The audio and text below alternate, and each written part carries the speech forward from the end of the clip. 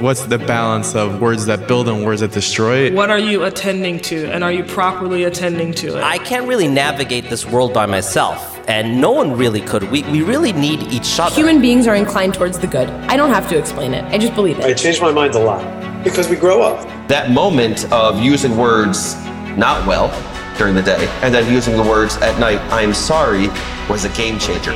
Welcome to The Power Of with Noam Weissman. From Unpacked, I'm Noam Weissman, and you're listening to The Power Of. This week, The Power of Success. The Power Of is brought to you thanks to our generous platinum-level supporters, the Mayberg Foundation and David and Deborah Magerman, as well as our additional gold-level supporters, Cheryl and Gerald Hartman, and bronze-level supporters, the Crane Mailing Foundation. To sponsor future episodes, email us at podcasts@jewishunpacked.com. There is a Jewish principle that I've gotten wrong my whole life.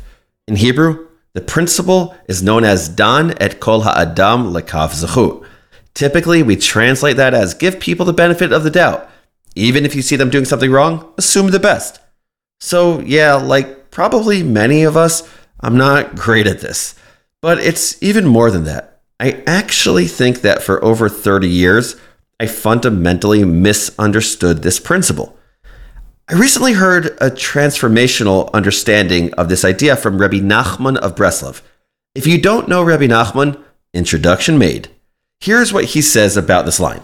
It's not about the benefit of the doubt for the particular thing or the moment. Dan lekaf zechut means look at the whole person. Consider the totality of the individual. Dan et kol ha'adam. Judge the whole person. But Rabbi Nachman goes further. He says that this whole principle is not just about others, it's about ourselves. When we look inward, don't focus on only one thing, on the failures, on the ways we screwed up. Remember to focus on ourselves as whole people, the sum of so much. To be Dan lekaf zechut for ourselves means that when we look in the mirror, we have to see the good inside of us. In the moment of failure, let's treat ourselves charitably. When we fail, we need that person who loves us so much to say, you're a success. Don't define yourselves by this moment. I failed a lot. I've also accomplished a lot. And I'm fascinated by the topic of failure. When I was a classroom teacher, I tried to normalize failure for my students. When the kids got a question wrong, I had them shout, I made a mistake. I'd hear them yelling in the hallways, I made a mistake. It was cute, yes. But it was something so much bigger. It's normalizing a lack of perfection. We have so much anxiety that we need to perform perfectly, that it will say something about my personhood, my character, if I don't. And what happens when I don't, when I'm not perfect, as none of us are? Pain, crippling anxiety, for some depression, shutting down, not being able to cope. For this conversation, I wanted one person and one person only. Former NBA player Mike Sweetney. If you did not follow Sweetney's basketball career, it looked like this. Star player in high school, went to Georgetown for college, following some of the greats like Patrick Ewing, Alonzo Mourning, and Allen Iverson. Mike excelled there, averaging almost 20 points a game. Georgetown is doing a bad job of getting the ball to Mike Sweetney. He should touch it every possession. Sweetney got it back. Sweetney put it up and in. Boy, he's tough. As a junior, he ranked in the top 20 in both scoring and rebounding. The only player that year to do so. And after 3 years of college ball, Mike was ready for the next move. He declared for the 2003 draft. You know, that draft that LeBron James went in, Dwayne Wade, Chris Bosh. And he was selected by the New York Knicks, probably the most famous franchise in American sports, with a 9th overall pick. Amazing. He was doing it, living the dream. Sweetney looks up at the shot clock. Nice up and under move from Michael Sweetney. He's got 9 points here in the opening. Success, right? But then something went terribly wrong in his career. And Mike thought, that's it. I'm not a success. I'm a failure. But boy, was he wrong.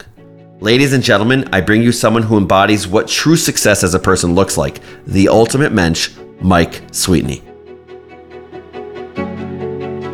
Mike Sweetney, so excited to have you on The Power Of. where we're going to be speaking about success and we're going to be speaking about failure, obviously. So could you tell us why you chose to speak about success with us? Yeah, I think things that I went through in my personal life on getting success. I worked so hard starting off playing basketball at the age of 9. And for me, I was dreamed of being a professional basketball player since I was 9, 10 years old. Yeah. Once I became able to work hard and got lucky enough to become successful and make the NBA, I wanted to tell people, like, yes, you got to work hard to be successful, but there's a lot that comes with it. And are you able to handle that mentally?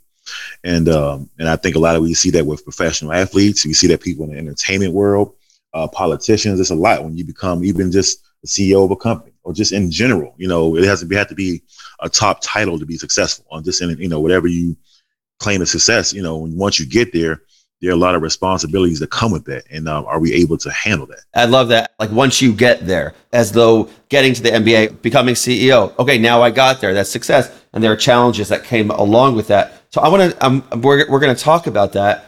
I want to ask you if you're able to give a 90-second version of your life story. What's the story of Mike Sweetney? Wow, that's amazing. Good. So pretty much, like I said before, a kid that dreamed of playing basketball and making it to NBA. My father introduced me to that game of basketball. I loved it. And once I was able to make it, I went from Georgetown, playing at Georgetown University, being an All-American, to being lucky enough to be the number 9 pick in the 2003 NBA draft. The same draft as LeBron and Carmelo and Dwayne Wade. So much was expected of me, and things didn't go the way I was planned. Right. I got the success of making it to NBA, but I wasn't able to handle the downfalls of it, of losing my father, dealing with adversity, and dealt with depression, lost my NBA career, and was able to pick myself back up. It took years, but I had to put the work in and do everything possible to be a better person. So, it was like the being at the low total pole, being high, and then being back low, and then picking yourself back up. That's the story of Michael Sweetney, the roller coaster. But Michael Sweetney, I'm going to push back to your story because you didn't include something about your story. You didn't include as part of your story your wife and your children. And I know from knowing you how important they are to you. Oh, most definitely. My wife, we met in high school. We met in 9th grade. We started off as best friends. So she saw me when I was able to go through college and make it to the pros, but she's also was there the day I lost my father. She was the first person that I called. And she was actually living with me at the time. So she was one that took me back home from New York to Maryland to, obviously deal with the loss of my father. And she stayed by my side, even during my depression. Still to this day, I tell people in a joking way, I don't know how she stayed married. I shut down from everybody. I was in a dark place. So just, her being by my side. And then obviously she gave me 3 blessings of children who literally changed my life. And just try to, have that unit. Because for me, that's all that matters, just making sure that my wife and kids are, happy and healthy and taken care of, and just, being that family unit. I love it. Yeah, that's a huge part of your story. And when I think of success and I think of failure, I want to kind of go back into my youth and go back into my childhood and think about, little Noam and maybe little Mike in terms of what we were imagining success looking like. And I think you and I are around the same age. I'm 36, and I said I'm older. You're old, okay. Yeah, okay. We're similar ages. I'm not sure that the way I viewed success then is exactly the way I view success now. I think the way I viewed success as a teenager or as a preteen, I think I thought about success as reaching a certain place, and then once I reached that place, then that would be success. Like as though success was a static moment. Becoming CEO of an organization, becoming the head of something, earning X amount of dollars, whatever the thing is. I bought my first house. I bought my first car. Like we view success as we reach a moment, and that moment is the apex. And if we're being honest with ourselves now as 36 and 39-year-olds, it's not like we've achieved all the wisdom in the world. But I think that is...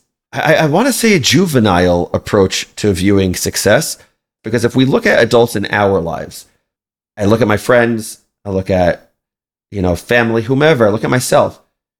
And what I see is many people have reached that apex. And you know what they want to do?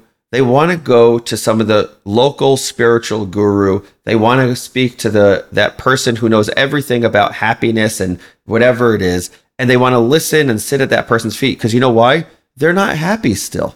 And they may have, quote unquote, become successful in their career, which means they earn X number of dollars, or they've achieved Y things. But if there's not a sense of feeling good about oneself, feeling content, then what makes that person successful? Does what I just said resonate with you? Do you see things differently? I agree 1,000%. Pretty much like you said, it's like a lot of people put success as in material things. Like you say, if I can be this, top level CEO, I have this big home, I have this big car, I have this amount of money in my bank account, I'm successful. But, you can be successful with the material things on the outside what people see. But if the inside of you are, you're hurting, you're crying, you're depressed, you're not happy with life, things are not going well, you want all these fancy things, but, if you're a CEO of a company, depending on what the situation is, you might not be home. If you're spending 12, 14 hours away from your wife and your kids or your family, or whoever you may be, a lot of times it's not a happy situation and they might not be happy. Your kids are missing you. Your wife is complaining. You're not home so much. And so it can cause a lot to come with it. So like I said before, if you want those things, but can you handle what comes with it? And are you mentally prepared? And one of the, old Georgetown guy, John Durn and Patrick Ewing, before I went to the NBA draft, they kind of mentioned the same thing. Like, are you mentally ready for this?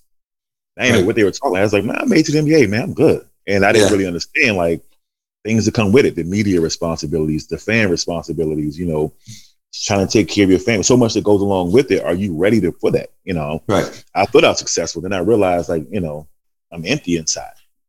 So I agree. I agree with you 1,000%. It's more, it's more so success is, how you feel inside. If you're happy with yourself and, you're spiritually and mentally in a good place, I think that's success. Because once you're, I'm sure when your mind is a good place, everything else follows.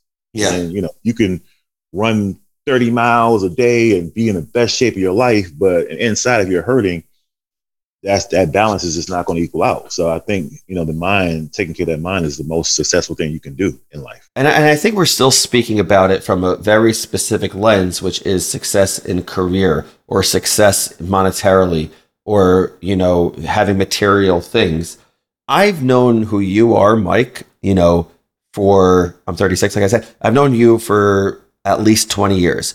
You didn't know me, but I've known you. And here's how I knew you. I knew you because I grew up in Baltimore, Maryland, and I heard your name at the Capitol Classic, which is, for those who don't know, there's the McDonald's All-American basketball game, which is the top high school players. And then there's the other top high school player game, which is called the Capitol Classic. Is that right, Mike? Would you say that's accurate? Yeah, 100% accurate. Yep. And you were co-MVPs of that game together with Tamir Goodman. Yep.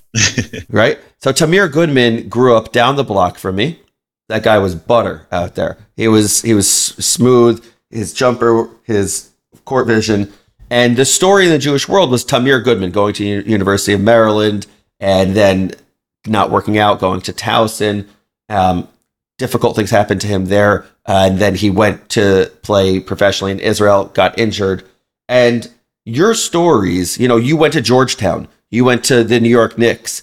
Your stories as professional players perhaps didn't turn out the way both of you would have imagined it when you were 17, 18 years old. But when I look at the story of Mike Sweetney and I look at the story of Tamir Goodman, the way I view you guys is remarkable successes as people, like people that I want my child to meet. I more want my child to meet someone like you, someone like Tamir, spend time with you guys, than to spend time with someone else who may have made more money in the NBA, who may have averaged more points per game in the NBA. So why are we viewing success as that person as opposed to Tamir and Mike, who I look at and I'm like, oh my God, I just want my child to spend time with you.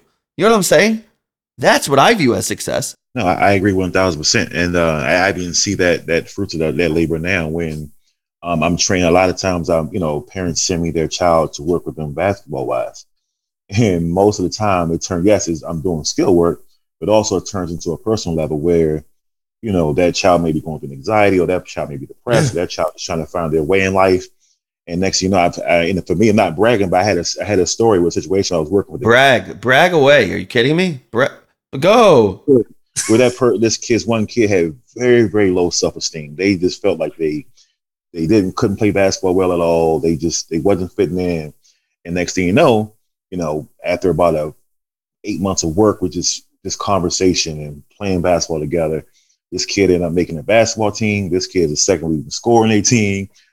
This kid is fitting in with the friends. Wow. They having conversation with kids where they wasn't even comfortable having a conversation with kids. So just the little things where it just, me, and it was also just me just being vulnerable to this kid, kind of sharing a little bit more of my details, what I experienced in life. And I think it just kind of changed this kid's life because I was just spending time and just being humble. Like, hey, look, yes, I was an NBA player. This is what I went through. And like that right there kind of gave me so much like joy in life. It's unbelievable.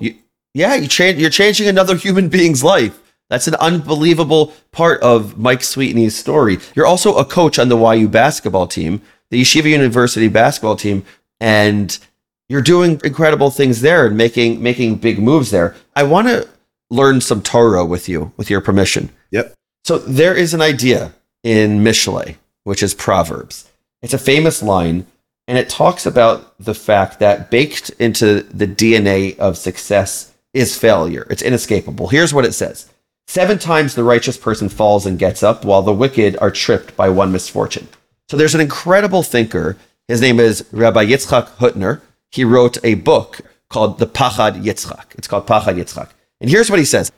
The unlearned think that this means even though a righteous person falls 7 times, he will rise. Even though the wise know well that the meaning is because a righteous person falls 7 times, he will rise. The insight is that it's not that, even if someone makes a mistake a number of times, eventually they could still get up and let's go. It's saying the opposite, that intrinsic to success, the inherent nature of being successful requires failure.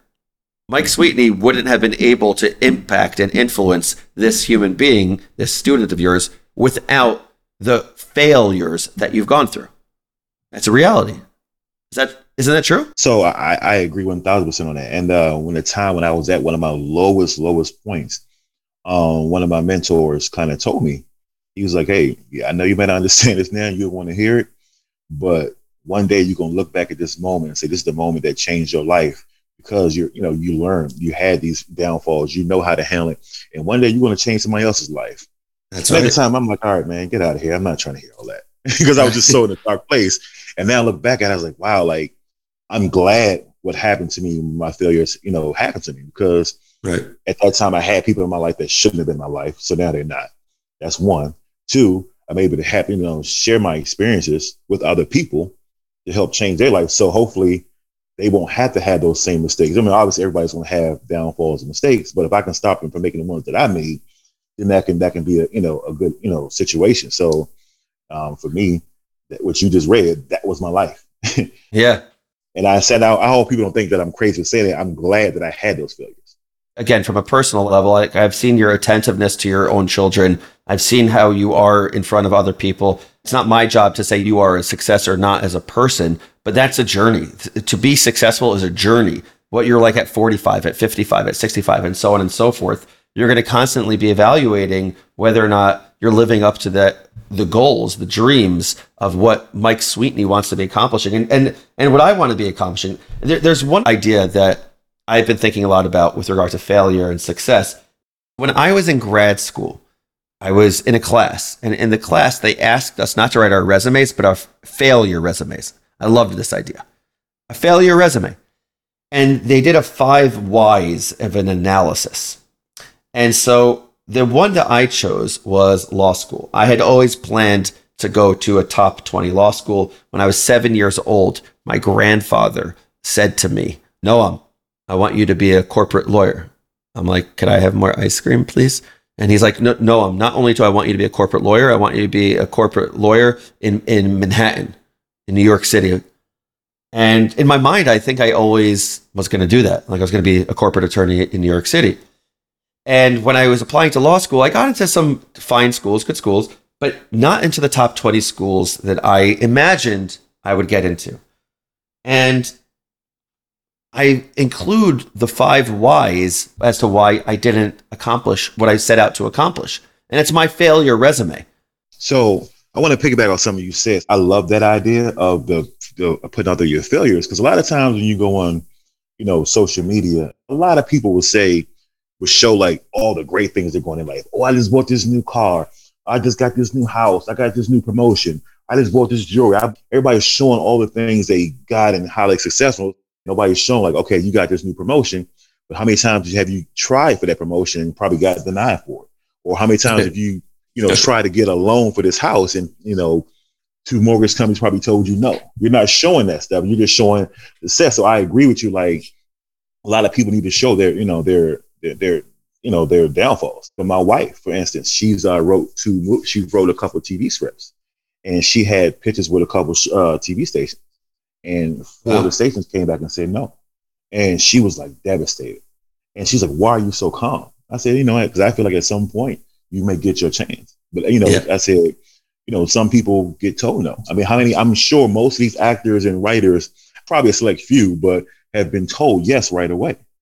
So it's one of those things. You just keep pushing. You keep finding your way. And, okay, if they said no, why did they say no? Let's find a way. So like, not many people get the things they need right away. Sometimes there are steps to it, and you get told no. There are failures, or maybe So it's one of those things. So I agree with you 1,000% that has to be put out there a lot more. What about in the classroom for your own children? I think as a parent, it's really difficult in many ways to see your child fail in something. And on the other hand, there's a value to it.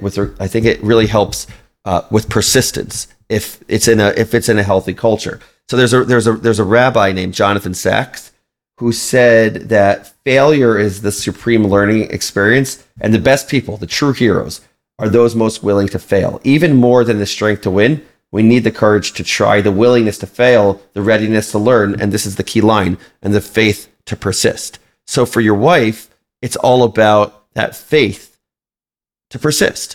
That's what it's about. Falling is not failing. No, I agree. So I do think a lot of our young children need to learn about, failure or not getting everything you need right away, get everything you want right away. Because I think there's a lot of struggles right now, with our society, with a lot of kids. A lot of kids don't know how to handle adversity. They don't understand when something goes wrong, it's not the end of the world. It's okay. You failed the test. You didn't get into the school you want to get into, or your friend made the team and you didn't. Like, it's okay. The worst thing we could do, Mike, I think, I'm just riffing for a second right now. I think the worst thing we could do is to blame other people for our children's failures. I'm using this almost metaphorically. A culture in which we blame the refs is not the way to encourage the cultivation of success and the willingness to allow your child to fail. So I'm going to give you an example. So my middle son, he's 8. We just found out he has dyslexia. Now, mathematics and everything else and computers, he's a genius. So when it came to writing, he just couldn't get it right. His reading, he was struggling. And, he was so down on himself and this, that, and the other. It was like really hard on him. And for him, I kept saying, hey, buddy, we're going to get through this. We're going to figure it out.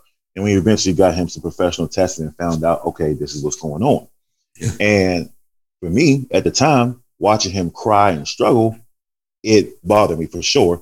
But deep down, I was like, okay, I'm glad he's going through this at this age, because now he's learning, okay, I'm failing right now. I'm not doing well. And he kept pushing through it. He found the avenue. Okay, this is what I have to do. I see things differently than most people. He figured it out. And now he's like starting to progress. And he's doing well. What did you do as a parent to help him fail well? I told him. I kind of told him I'm not that harsh parent, but I would say, hey, buddy, it's okay. Right. And I said, I'm glad I'm glad you're going through this at a young age. I said, because daddy growing up, I'm not comparing basketball to schoolwork, but growing up, I never had adversity. I was just making basketball teams. Everything was going well. School was going well. And adversity hit me at 20 years old. And I didn't know how to handle it. Right. So I said, I'm glad you're learning. And I told him my story. I said, Daddy struggled. And so I'm glad you're learning at 8 years old that, okay, things are not going to go my way. And he's done it well. And for my other 2 children, my youngest daughter, my oldest son, they saw him go through this. Yeah. And they're seeing, okay, everything is not always going to be great. And now my son and oldest son, he's struggling with something in class, and he figured he's okay. We all struggle. That's the point. We all struggle. So I want to end with a few other questions that, some silly, some not. From your 2003 NBA draft, going back to that for a second, are you still shocked that like Carmelo and LeBron are still playing? Is that wild? Am I shocked? No. It's one of those things like LeBron. I'm sure you heard your story. He was kind of ahead of his time. Like, this kid, high school, coming out of college, we still eating fast food. We don't know about healthy food and stuff. Like this guy was eating fruit and stretching. I'm like, why are you stretching, dude? You have to stretch. Just all those things you watched him do after workout. It's like, wow, like, now you look back on it, like he was ahead of his time. So he knew how to take care of his body at a young age. And Carmelo was just he got his body in great shape and he's an amazing talent. So, just having those type of guys around, I'm definitely excited to see those guys. But I think, we worked out. We worked off about 4 days before the draft. And you worked out with LeBron and Carmelo before the draft? Yep. And just seeing LeBron's IQ level, you were like, wow, this dude's really, 18 years old. I think he was 18 years old, whatever he was at the time. He was almost like a 30-year-old man in the mind. Like it was just crazy. Like, and it's one of those things. Almost like everybody knew he was next. Like, you kind of knew, like, okay, this guy is up next. So just me being able to see that up front before the world got a chance to see it on that level was amazing. And just and Dwayne Wade was another shocker. I think Dwayne Wade was one of those guys nobody really knew about. And I watched him a little bit in college. In the tournament, he was great. Yes, in the tournament. So that's why a lot of people see him. But I saw him, obviously he was at Marquette, whatever. So I saw, I watched him a little bit. I was like, wow, okay, this guy is pretty darn good. Like, who is this kid? And like, you start to see things and I'm like, this guy's going to be good. And just seeing how fast he was in person, how athletic and strong he was. So you kind of knew, it's like him and LeBron, you kind of knew like, okay, these guys are going to be the face of the league. And so just being able to see that up front and just see these guys, meet them personally was amazing for me. From your perspective, the guys that you've seen, both at Yeshiva University and at the NBA level, like let's say Ryan Terrell or Eitan Halpert, do they have a different type of mental strength that you were able to look at and be like, okay, it's not just physical. These guys are going to be able to accomplish something that's different because of their mental fortitude? Their mental is probably as strong as anybody. Right. Okay. If you told Ryan Terrell and Eitan Halpert right now, hey, do you think you can be, LeBron 1-on-1 or Chris Paul 1-on-1? Yeah. They're going to say yes, and they're going to really believe that. You know what I'm saying? Their confidence level is so high, and guys feed off that. I work out with Ryan sometimes, like we'll do like post work and stuff like that. And I'm guarding him and I see him, he's talking trash to me. And I'm like, back in my mind, like, dude, like, but like this, their confidence level, like they think they can beat anybody and they believe that. And, I love that about them. Like, and they're not disrespectful and not in a disrespectful way. And then guys, it feeds off of guys. Like I'll just see times where in practice, a game where we're slacking, we're sluggish, and like you can Eitan and Ryan will get to start talking and saying things, and they not only they do it with their mouth, they do it with their actions too. Yeah, I got to say one more thing about Eitan Halpert because I love the guy, and he didn't have a great game, and he one game he didn't have a great game, and he said to me after the game, he said, "If I second guess my shot for a second, I'm out." And what he meant is he's saying that the best athletes it's a famous line, the best athletes have the memories of a goldfish. They forget, meaning they gone through their failure, they messed up. Okay, next game, next up. And that's what it means to be a great athlete. I think it's what it means to be a great person. The ability to say, okay, I'm able to absolutely grow from that moment, move on from it, and go on to the next thing. I want to ask you one more question, Coach. Who do you think, not including you, is my favorite player from the 2003 NBA draft? I'm 100% sure you're not going to get this right. I'm going to go on a limb and say Kendrick Perkins or David West. It's Troy Bell. Do you remember him? Boston College? Yes, right? Boston College. I played against him. So you did? How'd you do? How'd you do against him? Well, he was a guard, but he lit us up. I think he won both games I played against him. Okay. At like 30, but he was a great player, and he's one of those guys. I'm surprised he didn't have a long career in the NBA because he was like super, super talented. He can shoot it, dribble strong, and he's a good player. Yeah, when I was in high school, and listen, Listen, I played high school basketball, so I know what it's like, right, Coach? No, but I would try to emulate Troy Bell. He was a guy I was like, that's a guy I like that guy's game. Anyway, Coach Mike Sweetney, thank you so much for taking the time to speak with us about success and about failure, about how Judaism and Jewish thought can help us think about all of these ideas. And I hope you take the wisdom of the Pachad Yitzchak with you in your life, because it's absolutely, the way I view it, it's absolutely a healthy and important way to view life, which is to not think of the fact that even though we fail, ultimately we rise. It's because we fail, we rise. And that's the story of the way I view the story of Mike Sweetney. Actually, I want to say thank you because I actually learned some things today. So I appreciate you. So with that, I don't want to pronounce it wrong, but I want to say thank you so much. My Hebrew is I struggle a lot with the Hebrew, so I don't even try to pronounce certain words. But I'll just say thank you so much. I'm the same way. That was some great education for me today. So thank you for that. Thanks so much, Coach. Really appreciate it. Anytime. Thank you, guys. Okay, you guys know me at this point, nerding out with basketball. It's one of my favorite things to do. But that's not why I love talking to Mike, though it's up there. I love this conversation for a different reason. As I kind of alluded to in this conversation, I've personally struggled with this topic a lot, maybe more than any other episode. I have high expectations for myself. As a father, with my career, as a person, I want to be perfect. I want to be amazing. I want to succeed. But I constantly fall short. I failed over and over and over. I didn't get that fellowship I wanted, and I wanted it.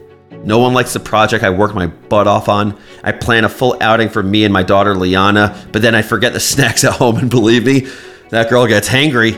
And I just get so mad at myself. You idiot, Noam. You really screwed this up. But Mike reminds me of the same thing we opened this episode with. Dan et kol ha'adam lekaf zechut. See the full person. I keep thinking about what Mike said, what Mike's mentor told him, and he didn't really want to hear. But when you're at your lowest, it's hard to understand what's next, but you have to trust the process. Another basketball reference? I'm sorry. And believe that one day you'll look back and see this is the moment that changed your life. This is all part of your story. Those failures are a part of me, but the successes are too.